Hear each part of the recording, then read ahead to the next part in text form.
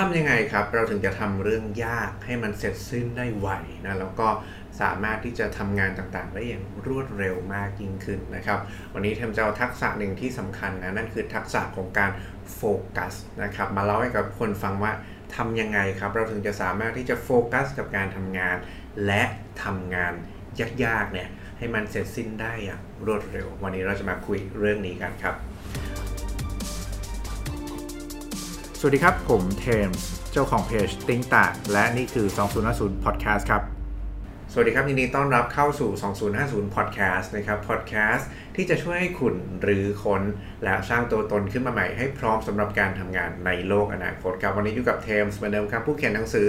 เมื่อการทำงานหนักไม่ใช่คำตอบของความก้าวหน้านั่นเองนะครับวันนี้เรื่องที่เทมจะเอามาเล่าสู่กันฟังนะเป็นเรื่องเกี่ยวกับทักษะของการโฟกัสนั่นเองนะครับเมื่อคุณสามารถทำเรื่องนี้ได้เนี่ยคุณก็จะสามารถทำเรื่องยากๆเนี่ยให้เสร็จสิ้นได้ในระยะเวลาอันรวดเร็วมากขึ้นมีประสิทธิภาพมากขึ้นนะครับเพราะฉะนั้นเราต้องรู้จักพลังของการโฟกัสกันก่อนนะต้องบอกว่าเทมเคยมีโอกาสได้ดูคลิปวิดีโอตัวหนึ่งครับทุกคนผู้บรรยายนะครับในวิดีโอเนี่ยเขาบอกว่าเฮ้ยให้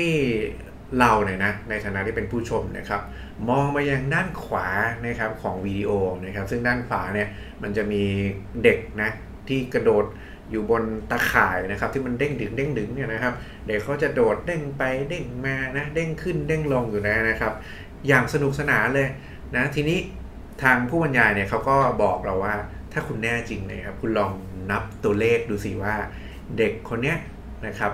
มีการกระโดดนะเล่นไอ้สิ่งเนี้ย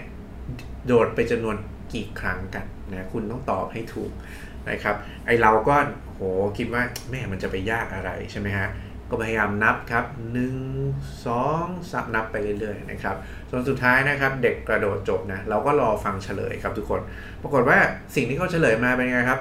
ถูกต้องเป๊ะเลยนะถูกต้องเป๊ะเลยนะเรานับตัวเลขได้อย่างแม่นยำนะครับไอเราก็ดีใจนะคิดว่าเห็นไหมเราเนี่ยเป็นคนที่มีความสามารถในการที่จะรับรู้นะครับแล้วก็เนี่ยสามารถจดจ่อกับเรื่องนี้ได้นะครับซึ่งแน่นอนครับก็เป็นเรื่องที่ถูกต้องแต่มีสิ่งหนึ่งครับที่อยู่ดีๆนะครับวิดีโอก็เฉลยเราออกมาว่าระหว่างที่เรากำลังโฟกัสกับการนับจำนวนครั้งเนี่ยนะในวิดีโอที่เราดูนะครับมันมีกอริลลานะครับตัวใหญ่นะครับทุกคนเดินวนไปวนมาอยู่รอบวิดีโอนะนานเลยหลายครั้งมากเลยนะครับแต่คุณกลับมองไม่เห็นผมก็เฮ้ยจริงเหรอใช่ไหมฮะเราก็เลยกดย้อนวิดีโอกลับไปดูแล้วก็ค่อยๆไล่กดสโลว์ดูนะครับปรากฏว่าจริงๆด้วยครับทุกคนเรามัวแต่โฟกัสกับการที่จะนับจำนวนการกระโดดของเด็กคนนั้นนะครับจนลืมมองสิ่งรอบตัวนะครับจนมองไม่เห็นแม้กระทั่งสิ่งใหญ่ๆอย่างกอริลลาที่มาเดินอยู่ในจอนะครับที่เทมเล่าเรื่องนี้ให้กับทุกคนฟังเพราะว่านี่ก็เป็นสิ่งที่เทมได้มีโอกาส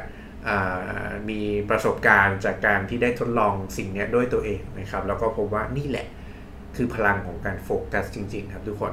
เราสามารถที่จะมองข้ามสิ่งรอบตัวได้แม้มันจะเป็นสิ่งที่ใหญ่ขนาดไหนนะครับเราก็มองข้ามมันไปได้นะครับถ้าเราโฟกัสไปยังบางสิ่งจริงๆนะครับนี่คือพลังของการโฟกัสนะครับคุณลองจินตนาการดูครับว่าถ้าเราสามารถหลุดออกมาจากโลกรอบตัวที่มันวุ่นวายได้นะครับแล้วโฟกัสไปยังการทำงานตรงหน้าได้เนี่ยนะเหมือนเนี่ยกับการที่เราพยายามที่จะนับจำนวนครั้งของการกระโดดเนี่ยครับ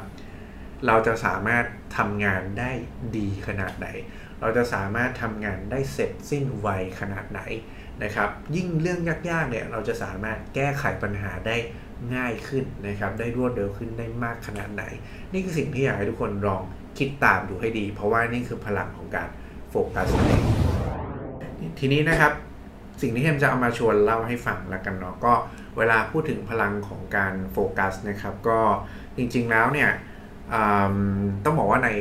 โลกของการทำงานทุกวันนี้นะครับเทมก็เชื่อว่าพวกเราเนี่ยมีความวุ่นวายหรือว่า distraction นะครับที่เจออยู่รอบตัวเนี่ยเต็มไปหมดเลยนะเทมเชื่อว่าหลายออฟฟิศนะครับที่ทุกคนทำงานอยู่เนี่ยนะครับปัจจุบันเนี่ยเปลี่ยนไปแล้วนะจากเดิมทำงานเป็นคิวบิกนะคิวบิเคิลนะครับเป็นอะไรล่ะมีฉากกั้นเนาะมีคิวบิกล้อมรอบของตัวเองนะมีคอกของตัวเองนะแหมใช้คำว่าคอกไม่ดีเลยแต่ว่านั่นแหละนะมีคอกของตัวเองนะครับเปลี่ยนหมดแล้วเอาคอกออก นะเป็นโต๊ะทำงานรวมเป็น co-working space อย่างเงี้ยนะครับแล้วก็หลายครั้งเนี่ยก็แน่นอนแหละเราอยู่ในยุคของเทคโนโลยีนะโซเชียลนะครับยิ่งปัจจุบันเน้นการสื่อสารทุกอย่างไวเพราะฉะนั้นใครใช้ tools ในการ communication อะไรเนี่ยมันก็จะมีการมารบกวนคุณตลอดเวลาบางออฟฟิศใช้ Line บางออฟฟิศใช้ Slack whatever นะครับก็สิ่งเหล่านี้ก็มารบกวนคุณตลอดเวลานะครับยิ่งตัวคุณเองอีกนะมี notification อยู่ในรอบตัวนะไม่ว่าคุณจะใส่ smart watch นะมีอะไรละ alert ต่างๆเด้งขึ้นมานะครับโทรศัพท์ต่างๆโอ้สั่นเลยเต็มไปหมดเลยเพราะฉะนั้นนะครับการทำงานในยุคใหม่เนี่ยแถมว่าโดยสภาพแวดล้อมที่เราเจอด้วยแกดเจ็ตด้วยอะไรต่างๆเนี่ยมันทำให้เราโฟกัสกับการทำงานได้ยากมากเหลือเกินนะครับแต่คำถามคือว่าจริงหรือเปล่าคำถามคือจริงหรือเปล่านะครับสิ่งที่อยากจะชวนเล่าให้ฟังละกันนะครับก็จริงๆมันมีการทดลองอยู่การทดลองหนึ่งซึ่งทำโดยคุณฮิวโก้เกิร์นสแบทเนาะคุณฮิวโก้เนี่ยก็เป็นจริงเขาเรียกว่าเป็นเจ้าพ่อแล้วกันนะเป็นบิดาแห่งนวนิยายไซไฟนะครับแล้วก็พอเป็นบิดาแห่งนวนิยายไซไฟเนี่ยนะฮะเขาก็ต้องมีไอเดียที่ล้ำๆมาเนาะซึ่งผมจำไม่ได้ว่าเป็นปี19อะไรสักอย่างนึงนะแต่ว่าสมัยนั้นมันยังไม่มีโซเชียลมีเดียเลยนะครับทุกคนนะทุกคนยังไม่ได้มีการเจอสภาพแวดล้อมที่มันวุ่นวายแบบในทุกวันนี้แน่ๆนะครับแต่ขณะที่มันเป็นยุคนั้นเนี่ยเขายังรู้สึกว่าการโฟกัสในการทำงานเนี่ยมันยังสามารถทำได้ยากเลยนะครับจนเขาไปพัฒนาหมวกตัวนึงขึ้นมานะครับเป็นหมวกไม้นะเอามาครอบหัวเลยนะคุณจินตนาการนึกถึงหมวกไอโม่งแล้วกันนะครับแต่เป็นหมวกไอโม่งที่ทำจากไม้ก๊อกมาคุมหัวคุณไว้นะครับแล้วก็มีการเจาะนะตานะครับมีเอาเนี่ยให้คุณสามารถมองทะลุได้เจาะตัวรูหายใจไว้ที่ตัวไม้ก๊อกให้คุณสามารถยังหายใจได้นะครับซึ่งไอตัวไม้ก๊อกตรงนี้แหละก็ที่มันสามารถทำให้เราลดเสียงรบกวนนะครับจากสิ่งรอบตัวเราได้มากแล้วก็ทำให้เรารู้สึกโฟกัสได้อยู่กับตัวคนเดียวมากขึ้นนะครับนี่คือวิธีการแก้ไขปัญหาเนาะการลองพัฒนาหมวกสันโดษขึ้นมานะครับหรือภาษาอังกฤษเขาใช้คำว่า the isolator นะใครสนใจลองไปเซิร์ชดูนะครับหรือเทมเอารูปขึ้นให้ดูเลยก็ได้เนาะถ้าใครดูทาง YouTube นะครับนี่คือหมวก the isolator นะครับทุกคนเล่ามาถึงตรงนี้นะครับจริงๆคุณฮิวโก้เขาก็บอกงี้ครับว่าเขาคิดว่าไอ้หมวกเนี้ยนะแทนที่มันจะช่วยทำให้เขาสามารถที่จะโฟกัสกับการทำงานได้ดีขึ้นนะครับซึ่งมันช่วยแหละนะแต่ตลอดถึงแม้ว่าเขาจะลดการรบกวนจากสิ่งรอบตัวได้แล้วเนี่ยนะครับแต่ว่าสิ่งที่เขาค้นพบก็คือว่าเฮ้ยเวลา 50% นะครับที่เขาอยู่กับตัวเองเนี่ยในหมวกสันโดษเนี่ยนะครับเขาพบว่าเป็นตัวเขาเองนี่แหละนะครับที่พยายามที่จะวอกแวกตลอดเลยพยายามที่จะอยากไปทำอย่างอื่นพยายามที่จะอยากไปนึกถึงเรื่องอื่นนะครับไม่โฟกัสกับเรื่องตรงหน้าเพราะฉะนั้นนะครับเราจะโทษเฉพาะเทคโนโลยีไม่ได้เราจะโทษเฉพาะสิ่งแวดล้อมรอบตัวเราไม่ได้ครับแต่ว่าสิ่งสำคัญที่เราต้องให้ความสนใจนะครับก็คือปัจจัยที่เราคิดว่าเราควรจะควบคุมให้ได้เนี่ยนั่นคือตัวเราเองด้วยนั่นเองนะซึ่งวันนี้ครับเราจะมาสู่วิธีการแล้วกันว่าแล้วทำยังไงล่ะให้เราสามารถที่จะโฟกัสแล้วก็สามารถทำงานตรงหน้าได้อย่างดีนะครับได้อย่างต่อเนื่องมากที่สุดนะครับก็เทมเอาเรื่องที่ได้มีโอกาสไปฟังมานะจากพอดแคสต์ของคุณจิมควิกนะครับปรมาจารย์ด้านของการเรียนรู้อย่างรวดเร็วนะแล้วก็ด้านของความเป็นผู้นำนะครับการพัฒนาตัวเองเรื่อง productivity เนี่ยนะคุณจิมควิกเขามีพอดแคสต์ที่ชื่อว่า Quick Brain นะใครสนใจก็ลองไปฟังกันดูได้นะครับซึ่งเรื่องที่เอามาเล่าให้ฟังวันนี้นะครับก็มาจากพอดแคสต์ Quick Brain นะครับของคุณจิมควิกนั่นเองนะคุณจิมควิกเขาบอกว่าการจะเข้าสู่สภาวะลื่นไหลได้เนี่ยนะครับอะไรกันนะคืออุปสรรคที่ขัดขวางไม่ให้เราเข้าสู่สภาวะลื่นไหลได้คือก่อนที่จะมาพูดว่าจะเข้ายังไงเนี่ยก็ต้องดูว่าอะไรคืออุปสรรคเนาะอะไรคือปัญหาก่อนนะครับอุปสรรคข้อแรกเลยนะครับทุกคนคือสิ่งรบกวนจากสภาวะแวดล้อมรอบตัวนะครับซึ่งเราก็คุยกันไปแล้วแหละตอนต้นเพราะฉะนั้นก็จะไม่ลงรายละเอียดนะครับอุปสรรคอย่างที่2ครับคือความไม่สอดคล้องกันนะครับของระดับความยากของงานกับระดับทักษะที่ตัวคุณมีนะครับอีกครั้งหนึ่งนะครับความไม่สอดคล้องกันนะระหว่างระดับความยากของงานนะครับกับระดับทักษะที่ตัวเราเองมีนะหรือว่าตัวคุณมีนะครับคำว่าไม่สอดคล้องหมายถึงอะไรหมายถึงว่า บางอย่างเนี่ยงานมันอาจจะง่ายเกินไปสำหรับความสามารถที่คุณมีเมื่องานมันง่ายไปเป็นไงครับน่าเบื่อใช่ไหมหรือว่าถ้ามันยังไงฮะยากเกินไปจนรู้สึกว่าโหทำแล้วทำไม่ได้เลยนะพอมันยากเกินไปเรารู้สึกไงครับเรารู้สึกท้อครับทุกคนเรารู้สึกว่า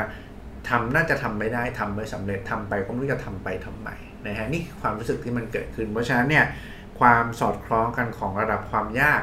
ของงานกับระดับทักษะที่ตัวเองมีเนี่ยนะก็เป็นหนึ่งในปัจจัยสำคัญอุปสรรคที่สำคัญเช่นเดียวกันนะครับอย่างที่3ครับทุกคนคือความไม่ชัดเจนของเป้าหมายนะครับในสิ่งที่คุณต้องการจะทำให้สำเร็จว่ามันคืออะไรนะครับเมื่อมันไม่ชัดเจนไม่มีเป้าหมายเนี่ยคุณก็จะทำมันไปเรื่อยๆนะเลื่อนลอยนะบางทีก็ชมนกชมไม้อะไรไปเรื่อยๆนะครับไม่ได้หันให้ความใส่ใจกับมันอย่างเต็มที่นะครับเพราะว่าเราไม่รู้ว่าเราต้องการที่จะทำอะไรให้เสร็จบ้างนั่นเองนะครับนี่คืออุปสรรคแล้วกันเนาะ3ข้อที่ทำให้เราไม่สามารถเข้าสู่สภาวะลื่นไหลได้นะครับคราวนี้แล้วในเมื่อเรารู้จักอุปสรรคแล้วแล้วทำยังไงกันนะที่เราจะก้าวข้ามอุปสรรคเหล่านั้นแล้วเข้าสู่สภาวะการทำงานที่สามารถโฟกัสแล้วทำงานได้อย่างต่อเนื่องจนเสร็จสิ้นได้นะครับคุณจิมฟิกเขามีข้อแนะนำอยู่ด้วยกันทั้งหมด5ข้อครับทุกคน5ข้อนะข้อที่1ครับข้อที่1เขาบอกว่าอย่างแรกครับคุณต้องโฟกัสกับงานทีละอย่างนะหรือใช้คำว่างาน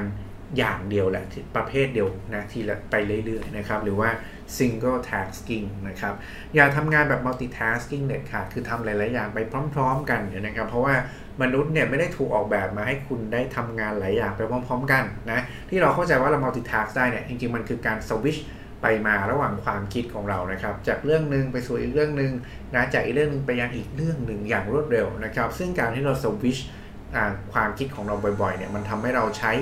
พลังงานสมองเยอะมากๆนะครับทุกคนแล้วก็สมมติคุณคิดเรื่องนึงอยู่ดีมีเรื่องอื่นที่คุณต้องไปทำอย่างเงี้ยการที่คุณจะกลับมาทำเรื่องเดิมคุณก็ต้องเสียเวลาในการมานั่งนึกว่าตะกี้ถึงไหนแล้วนะตะกี้ฉันคิดค้างไว้ยังไงนะแล้วฉันต้องทำอะไรต่อนะคือไอ้เรื่องพวกเนี้ยแค่คุณสวิตช์ความคิดไปมาเนี่ยคุณก็เสียพลังงานแล้วก็ทำงานได้อย่างไม่มีประสิทธิภาพแล้วนั่นเองนะครับนี่คืออย่างที่1นะครับพยายามโฟกัสกับ single tasking หรือว่างานทีละอย่างนะครับอย่างที่2ครับนะเลือกระดับความยากของงานที่เหมาะสมกับทักษะที่คุณมีมาตั้งเป็นสิ่งที่คุณจะทำนะครับซึ่งก็แตะไปบ้างแล้วก็เนาะงานที่มันพอดีเนี่ยก็คืองานที่มันไม่ได้ง่ายเกินไปแล้วก็ไม่ได้ยากจนเกินไปนะครับแต่ว่าอยู่ในระดับที่ยากจนรู้สึกว่าท้าทายความสามารถแต่ก็ไม่ได้ยากจนทำไม่ได้ภาษาอังกฤษอาจจะอธิบายให้เข้าใจอาจจะใช้คำว่า challengeable นะครับ but not fantasy นะก็คือท้าทายความสามารถของคุณแต่ไม่ใช่แฟนตาซีแบบคิดแล้วแบบทำไม่ได้นะครับเพราะฉะนั้นนี่คือลักษณะระดับของความยากของงานที่เหมาะสมนะครับจำคีย์เวิร์ดนี้ไว้นะครับ challengeable นะครับ not fantasy นะถัดมาครับข้อที่3ครับเลือกสภาพแวดล้อมที่เหมาะสมนะครับสำหรับการโฟกัสนะครับซึ่งหลักการง่ายๆคือพยายามหาวิธีตัดสิ่งรบกวนรอบๆตัวของคุณให้ได้มากที่สุดนั่นเองนะครับอย่างที่4นะครับอย่างที่4ก็คือต้องมีการกำหนดผลลัพธ์นะครับหรือว่าเป้าหมายที่ต้องการอย่างชัดเจนครับทุกคนในช่วงสภาวะที่เราทำงานไหลลื่นเนี่ยคุณต้องกำหนดว่าอะไรคือผลลัพธ์ที่คุณต้องการที่จะได้ในช่วงเวลาที่คุณจะโฟกัสเนี่ยนะครับพอคุณมีเป้าหมายเนี่ยนะมันก็จะชัดเจนมากคือคุณก็จะมุ่งพลังไปยังงานที่คุณต้องการจะทำให้เสร็จแล้วก็เป้าหมายที่คุณต้องการที่จะทำให้ได้ขึ้นมานะครับมันก็จะทำให้คุณรู้ว่าทำอะไรไปเพื่ออะไรนั่นเองนะนี่คือข้อที่4และข้อสุดท้ายครับสำคัญที่สุดอีกข้อหนึ่งก็คือเราต้องมีฟีดแบ็กลูปครับฟีดแบ็กลูปหมายความว่าอะไรหมายความว่าเราต้องประเมินตัวเองนะครับอยู่เสมอนะครับว่าเวลาเราทำจบลูปของสภาวะลื่นไหลของเราไปเนี่ยนะแล้วมันได้ผลลัพธ์ตามที่เราต้องการไหมนะเราสามารถโฟกัสกับการทำงานได้อย่างไหลลื่นจริงหรือเปล่านะครับสภาพแวดล้อมรอบตัวเราเป็นยังไง